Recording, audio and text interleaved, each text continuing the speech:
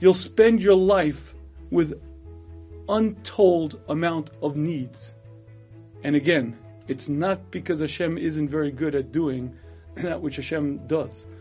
Hashem could have created the human being much like the Trident submarine, much like the sun. You start him off at birth and he goes for life.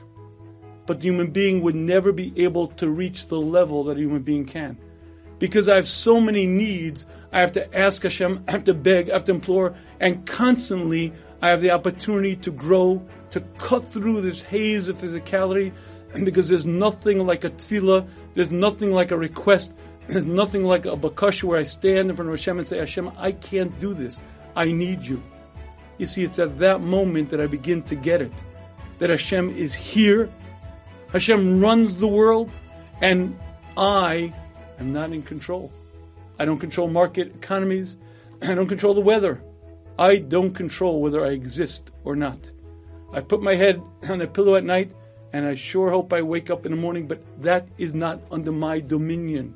Not under my control. And when I realize I'm constantly needy, and for the rest of my life I'll have so many needs, that is the greatest catalyst for growth. It's the greatest vehicle, and it propels me to reach out to my Creator, beg, beseech, and therefore I guarantee that you will have many, many needs, and one of the key reasons why is because that's the greatest tool to be close to Hashem.